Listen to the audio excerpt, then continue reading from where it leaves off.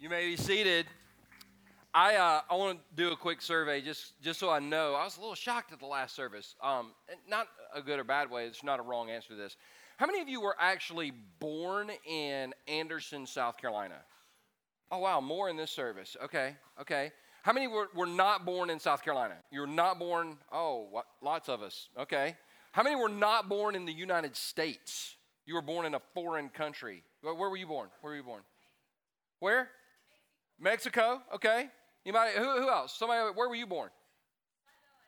Saigon. Mexico and Saigon. That's really different. That's awesome. Okay. Anybody in this section? Anybody? Where were you born? Where? Togo. You are the very first person I have ever met from Togo. That is awesome. How did you get from Togo to Anderson? Oh my gosh, that's never happened either. Hey, you don't know?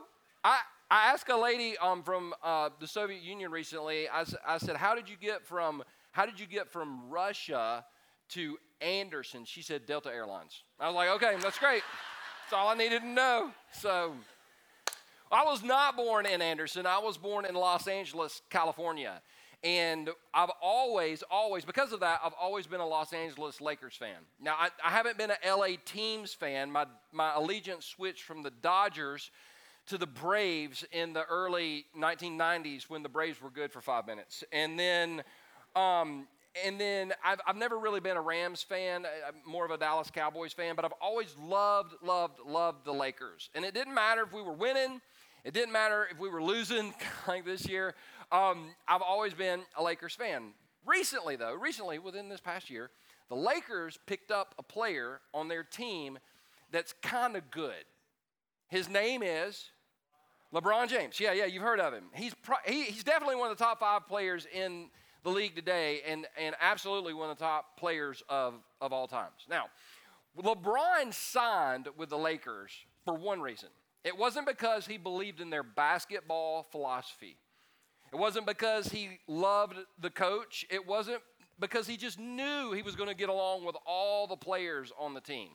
No, LeBron went to the Lakers for one reason. Anybody want to guess why? Money. Yeah. And there's always somebody go, all that money won't make you happy. I'd like to give it a shot. So this is his jersey. I mean, this is not his, but this is the jersey. And let's say I just picked you out randomly and said, hey, I would love for you to do me a huge favor. I want you to wear this. I'm going to give you this jersey, but I want you to wear it 2 or 3 times a week in public for 3 to 4 hours each time. I'm willing to bet that nobody in the room would take me up on that because, number one, it's going to really mess with your sense of fashion. Some people actually might help your sense of fashion, but nobody would want to wear this on a consistent basis unless I told you, if you'll do this for the rest of the year, about every 3rd or 4th day, just put this on, wear it for 3 or 4 hours, I'll give you $35 million. Anybody in? Yeah. Me too. Both hands up. Woo, Pentecostal. That's what LeBron makes. So because LeBron gets paid $35 million, he's willing to put on the jersey because of the investment that the Lakers made.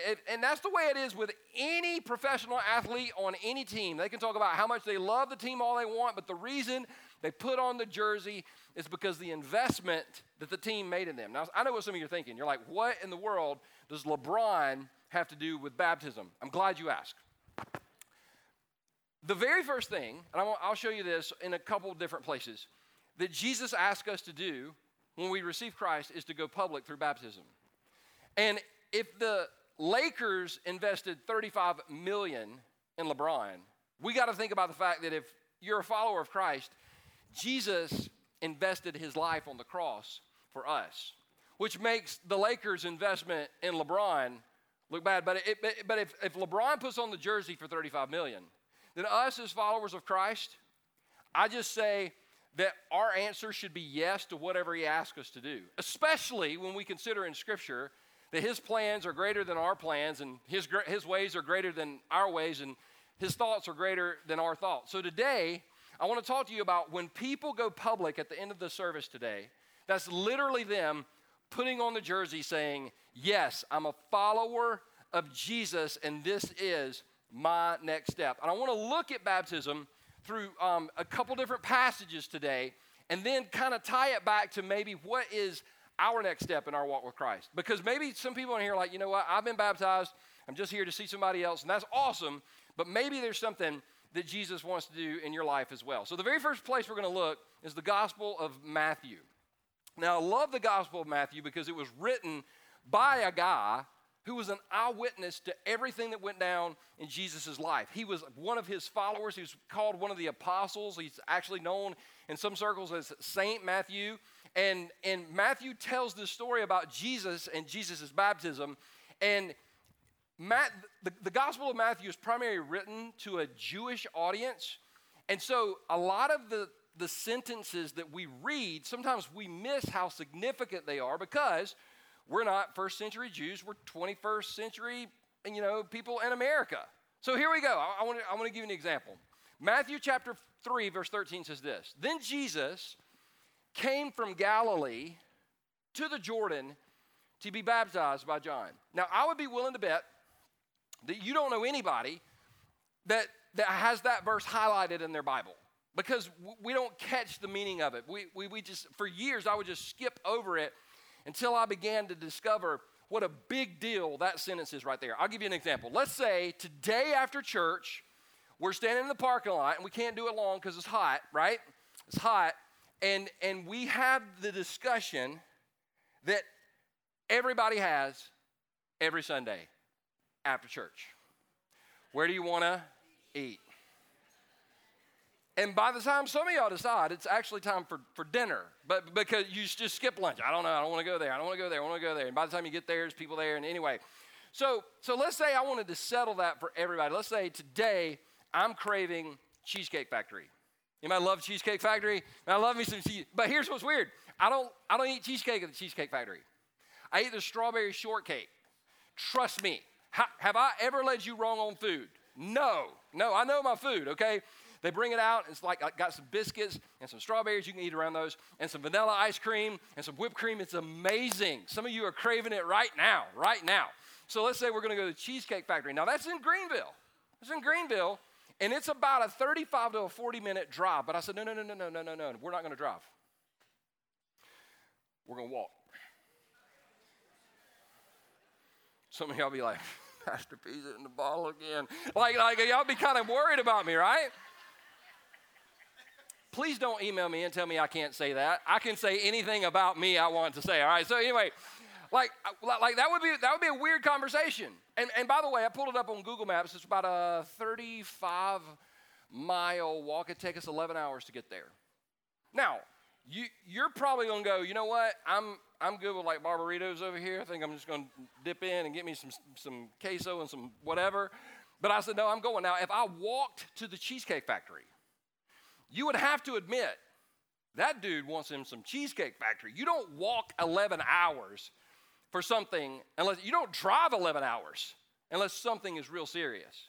The reason I'm bringing that up is because the first century Jewish reader would have understood that this sentence right here, Jesus coming from Galilee to the Jordan, to the specific area where John was a 60-mile walk. So if it's a big deal to walk 32, 33 miles to the Cheesecake Factory, how big of a deal is it that Jesus walked for 60 miles to be baptized? When people ask me, is baptism a really big deal? I'm like, Jesus walked 60 miles to do it. And it's not because, listen, he left Galilee. There's a humongous sea there. He could have done it there, but he went to a guy named John who was his cousin, and he walked 60 miles. So baptism, at the end of the day, it's a really big deal if Jesus walked 60 miles to get it done. Now, the next verse is real interesting because the Bible says, but John tried to deter him, saying, I need to be baptized by you, and do you come to me? Now, it's so funny that whenever we take our next step in our walk with Christ, or our spiritual journey or whatever, we're going to face some opposition, right? Somebody's always going to have a problem with maybe what you're doing or what you say you're supposed to do or whatever. But we expect opposition from the enemy. We would expect opposition from the devil. We would expect opposition. But isn't it funny when sometimes the opposition to our next steps in our walk with Jesus comes from people in the family? Like, this is John the Baptist. This isn't like John the devil. This is John the Baptist, his cousin. He's baptizing people. Jesus is like, I'm here to get baptized. And John's like, I don't think that's a good idea. I used to think that whenever I was taking my next step in my walk with Christ, that everybody would get excited about it. But anytime we're going to take a next step, anytime we're going to walk forward in our walk with Christ, yes, we will face resistance from the enemy, but sometimes the resistance that we face comes from our own house. And so John's trying to tell Jesus, I don't think you should do this, but Jesus comes back and says, let it be so now. It is proper for us to do this to fulfill all righteousness. Then John consented. Now I have a problem. Some of you probably have the same problem. It's called procrastination. Anybody got a issue? I'm talking this serious. Like somebody asked me the other day, when's the last time you've been to the dentist? I don't know. I need to get around to scheduling that appointment. How many think I've scheduled that appointment? Nobody raised their hand. Love the way you believe in your pastor. Thank you very much. Feel believed in. I'm just going to jump in the pool now.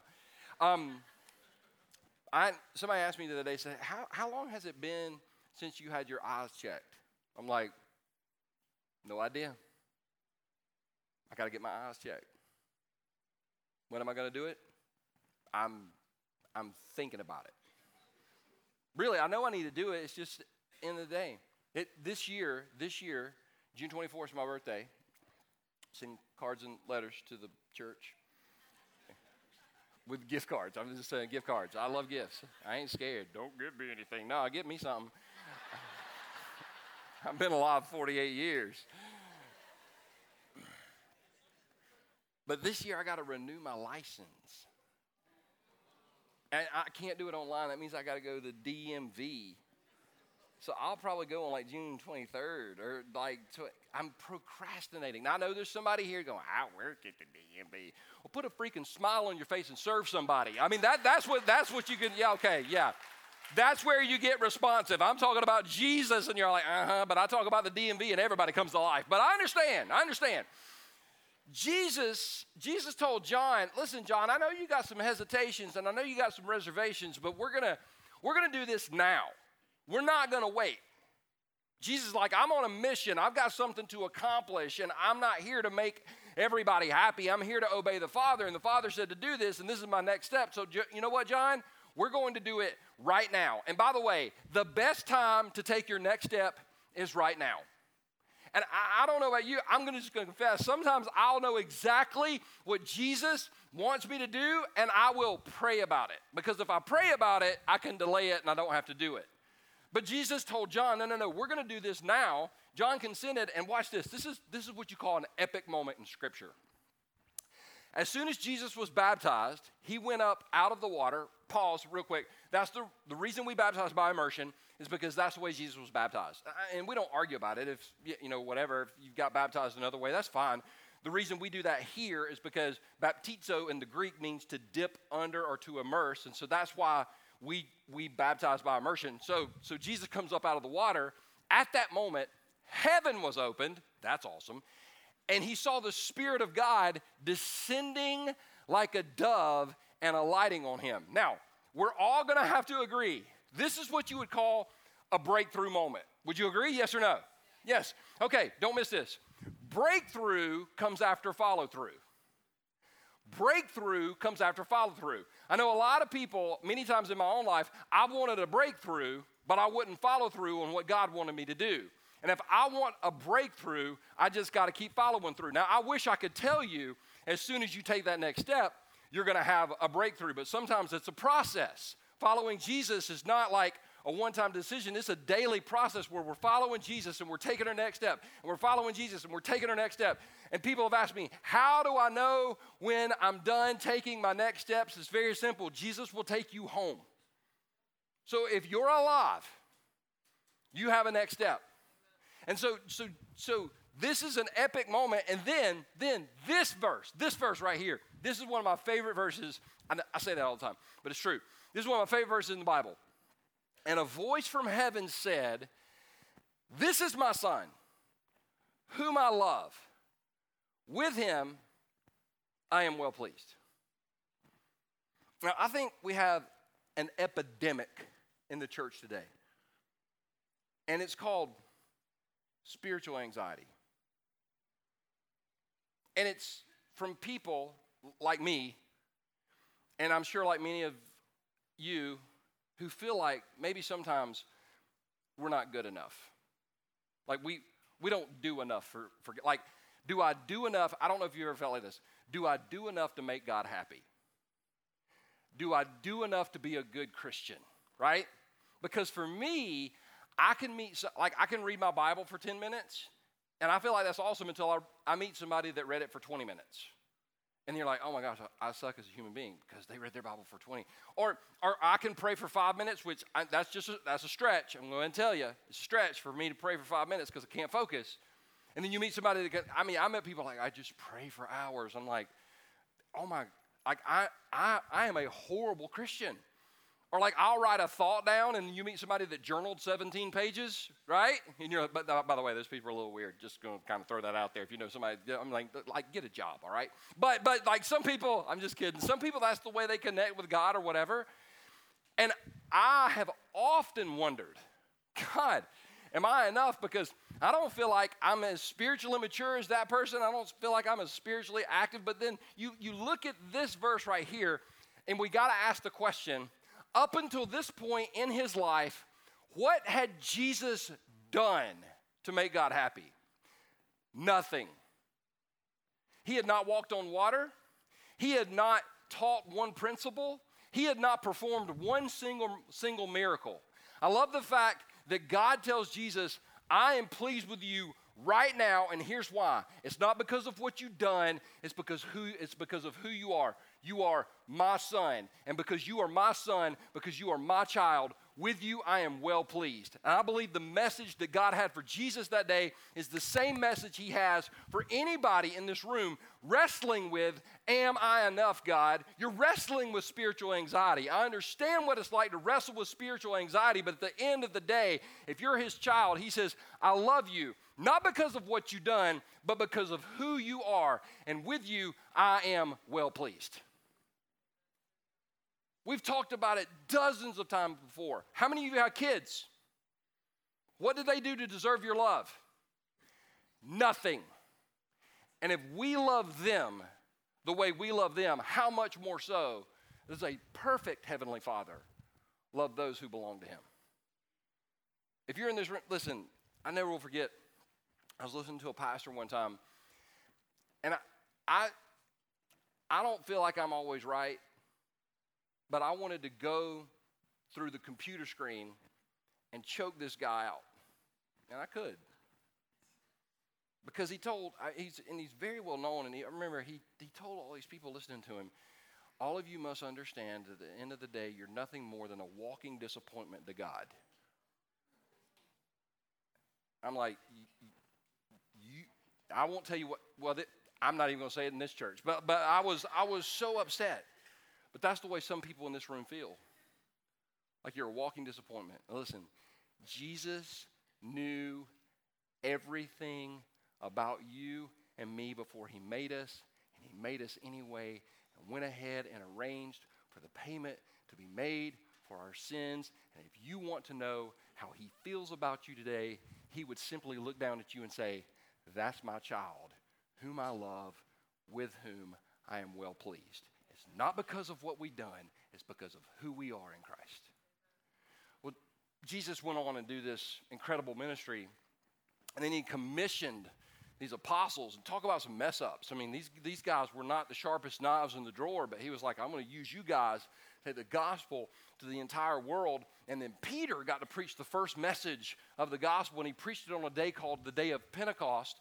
And after he gets done with this message, the Bible says, and Luke writes in the book of Acts chapter 2, verse 37, when the people heard this, they were cut to the heart.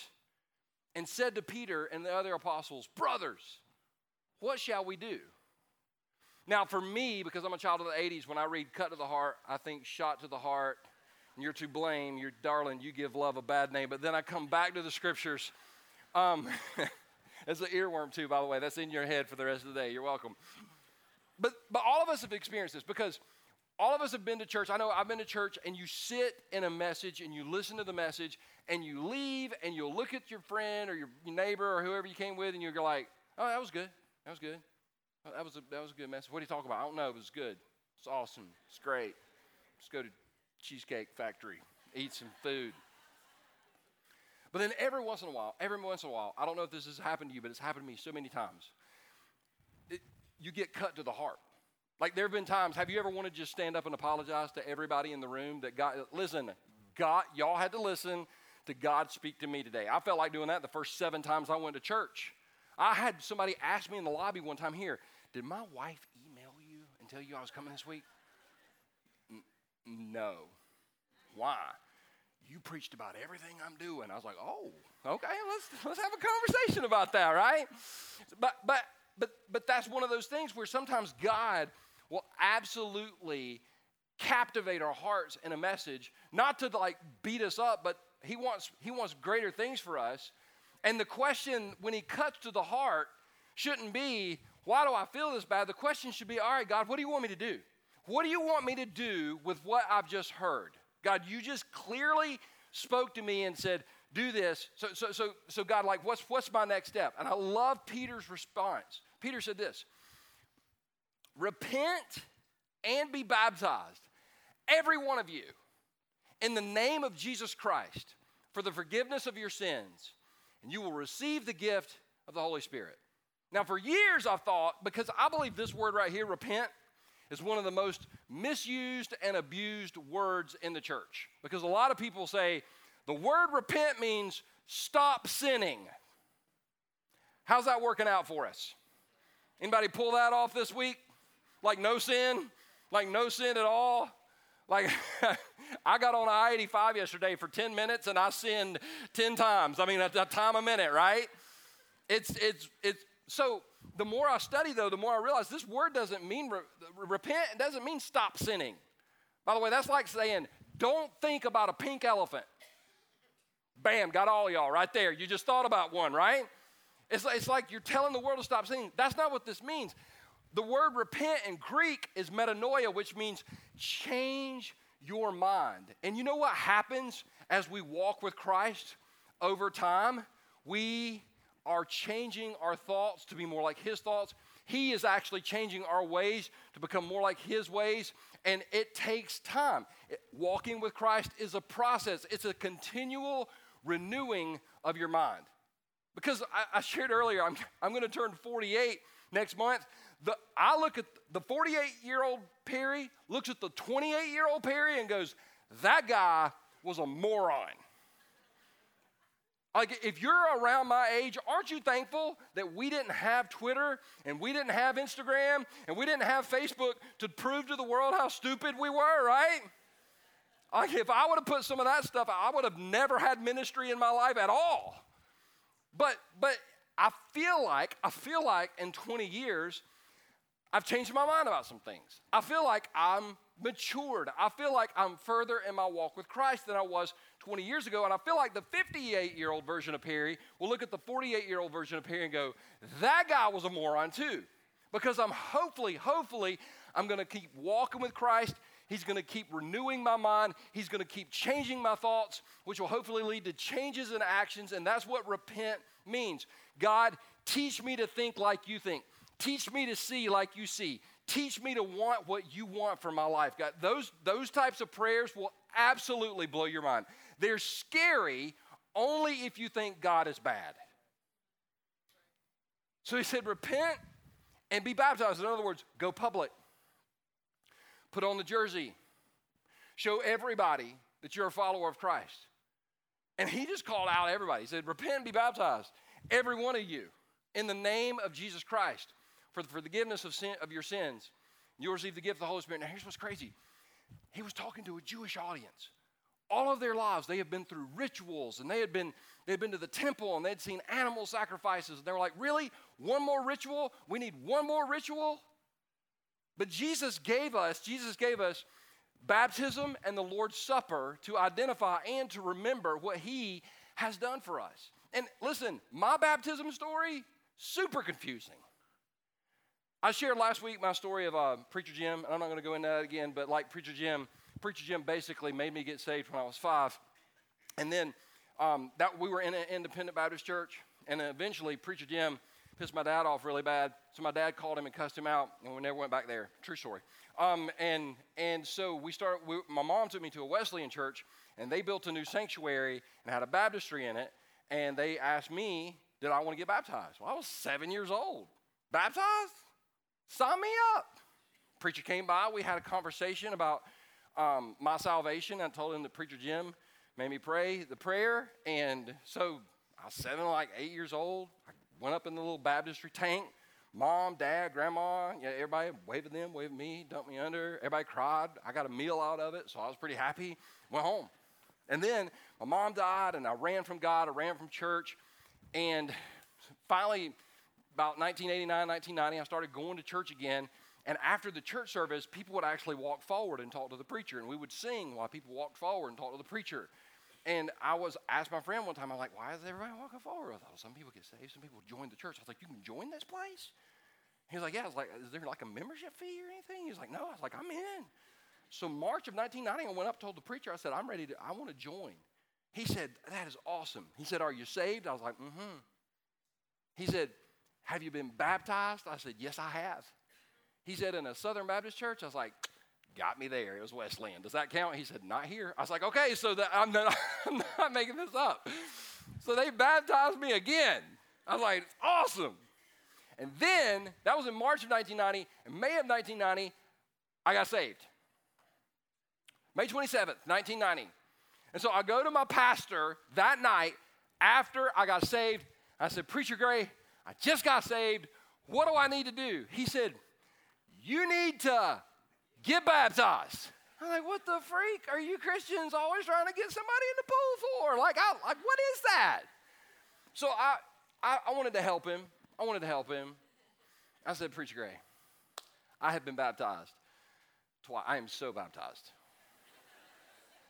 He said, yeah, but Perry, all you were before when you got baptized was a wet sinner. I was like, okay. So I got baptized in August of 1990. That was my baptism.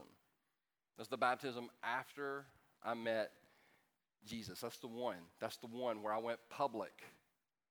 Because you can't go public for a man that you've never agreed to follow. And I'll say this. This was real cool. Those who accepted this message were baptized. About 3,000 were added to their number that day. Now, this is just a little, I didn't even include this in the first service. So this is what you get for coming to the second service. So Moses goes up on Mount Sinai and he gets the 10 Commandments. You remember that old Charlton Heston Bible? Some of you my age, right? And he comes down and the people have lost their minds. And so he calls a group of people called the Levites to him. So when the law came down from the mountain and the Levites rallied around Moses, 3,000 people were killed. They lost their lives. But when the Spirit comes down from heaven, 3,000 people receive new life. That's the difference between the law and the Spirit. That's a whole nother series for a whole nother time. I just thought somebody needed that today. Last but not least, I'm going to show you a brand, and you just say out loud what the brand is. If you're watching online, don't type it, because I read through all these comments and I'm glad you're watching. But don't type it in, all right? Here we go. Just say it out loud. This first brand is How many of you have gone to Target? You just needed one thing and you walked out with 20. Anybody? Yeah, it's all the women. How about this next one? Nike, yeah. Yeah, I love Nike stuff. And this next one's probably one of the greatest of all time. Even the people with a Samsung had to say it. These are brands, and we recognize the brands. You say, Peter, why are you talking about brands? It's very simple. Baptism is the brand of Christianity. Because within Christian circles, you'll have liberal and you'll have conservative, you'll have vegan and you'll have carnivore, you'll have Republicans, you'll have Democrats. And if we focus on all of our differences, we can feel divided. But this right here is the one thing he's asked all of us to do. It is something that unites us. It unites us according to what Paul wrote in Romans chapter 6, verse 3. He said, or don't you know that all of us who were baptized into Christ Jesus were baptized into his death? So in just a few moments, I'm going to stand in this pool. And I'm going to lower people down in the water. That's to remind all of us that Jesus Christ died for our sins.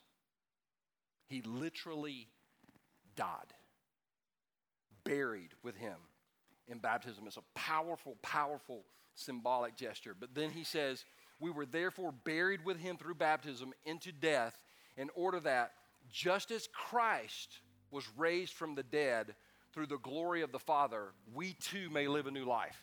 So when the person is standing with me in the pool, as they're lowered under the water, it reminds us that Jesus Christ died for our sins. But when we bring them out of the water, it's a reminder that Jesus Christ is alive, which is good news. And here's why.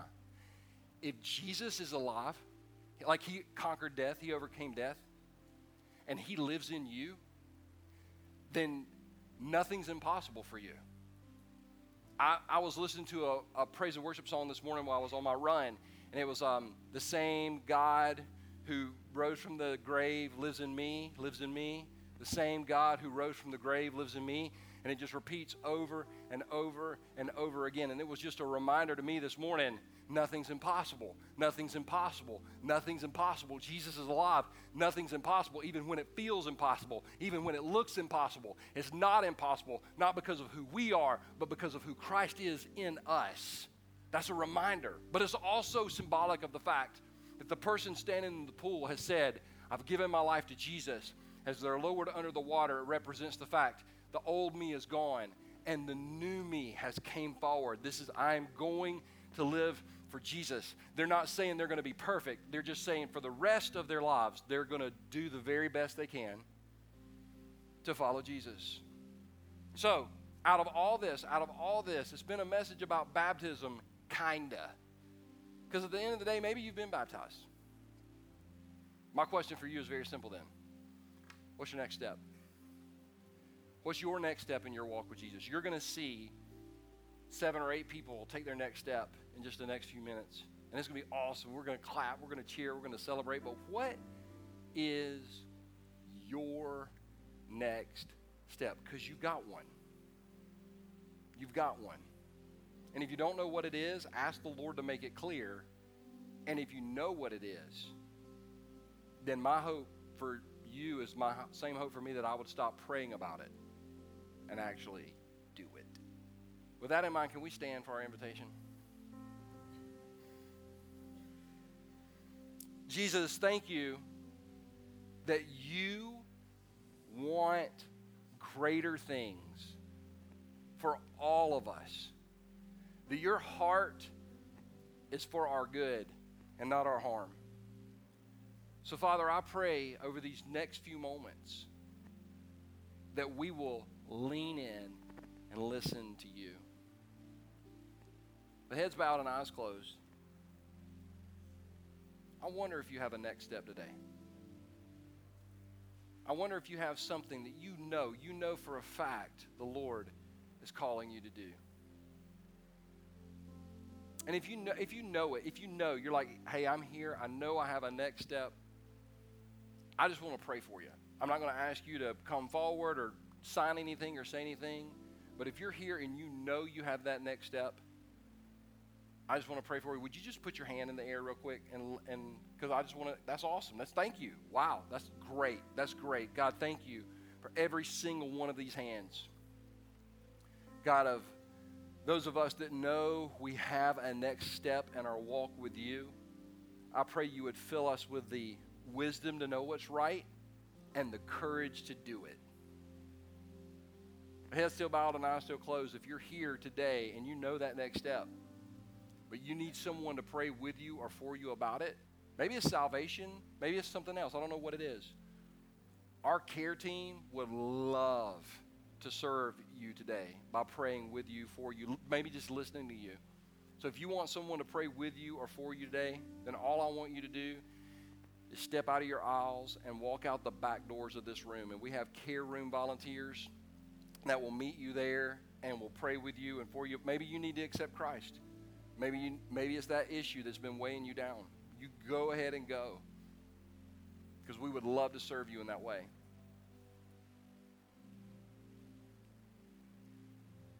Amen. Anybody else?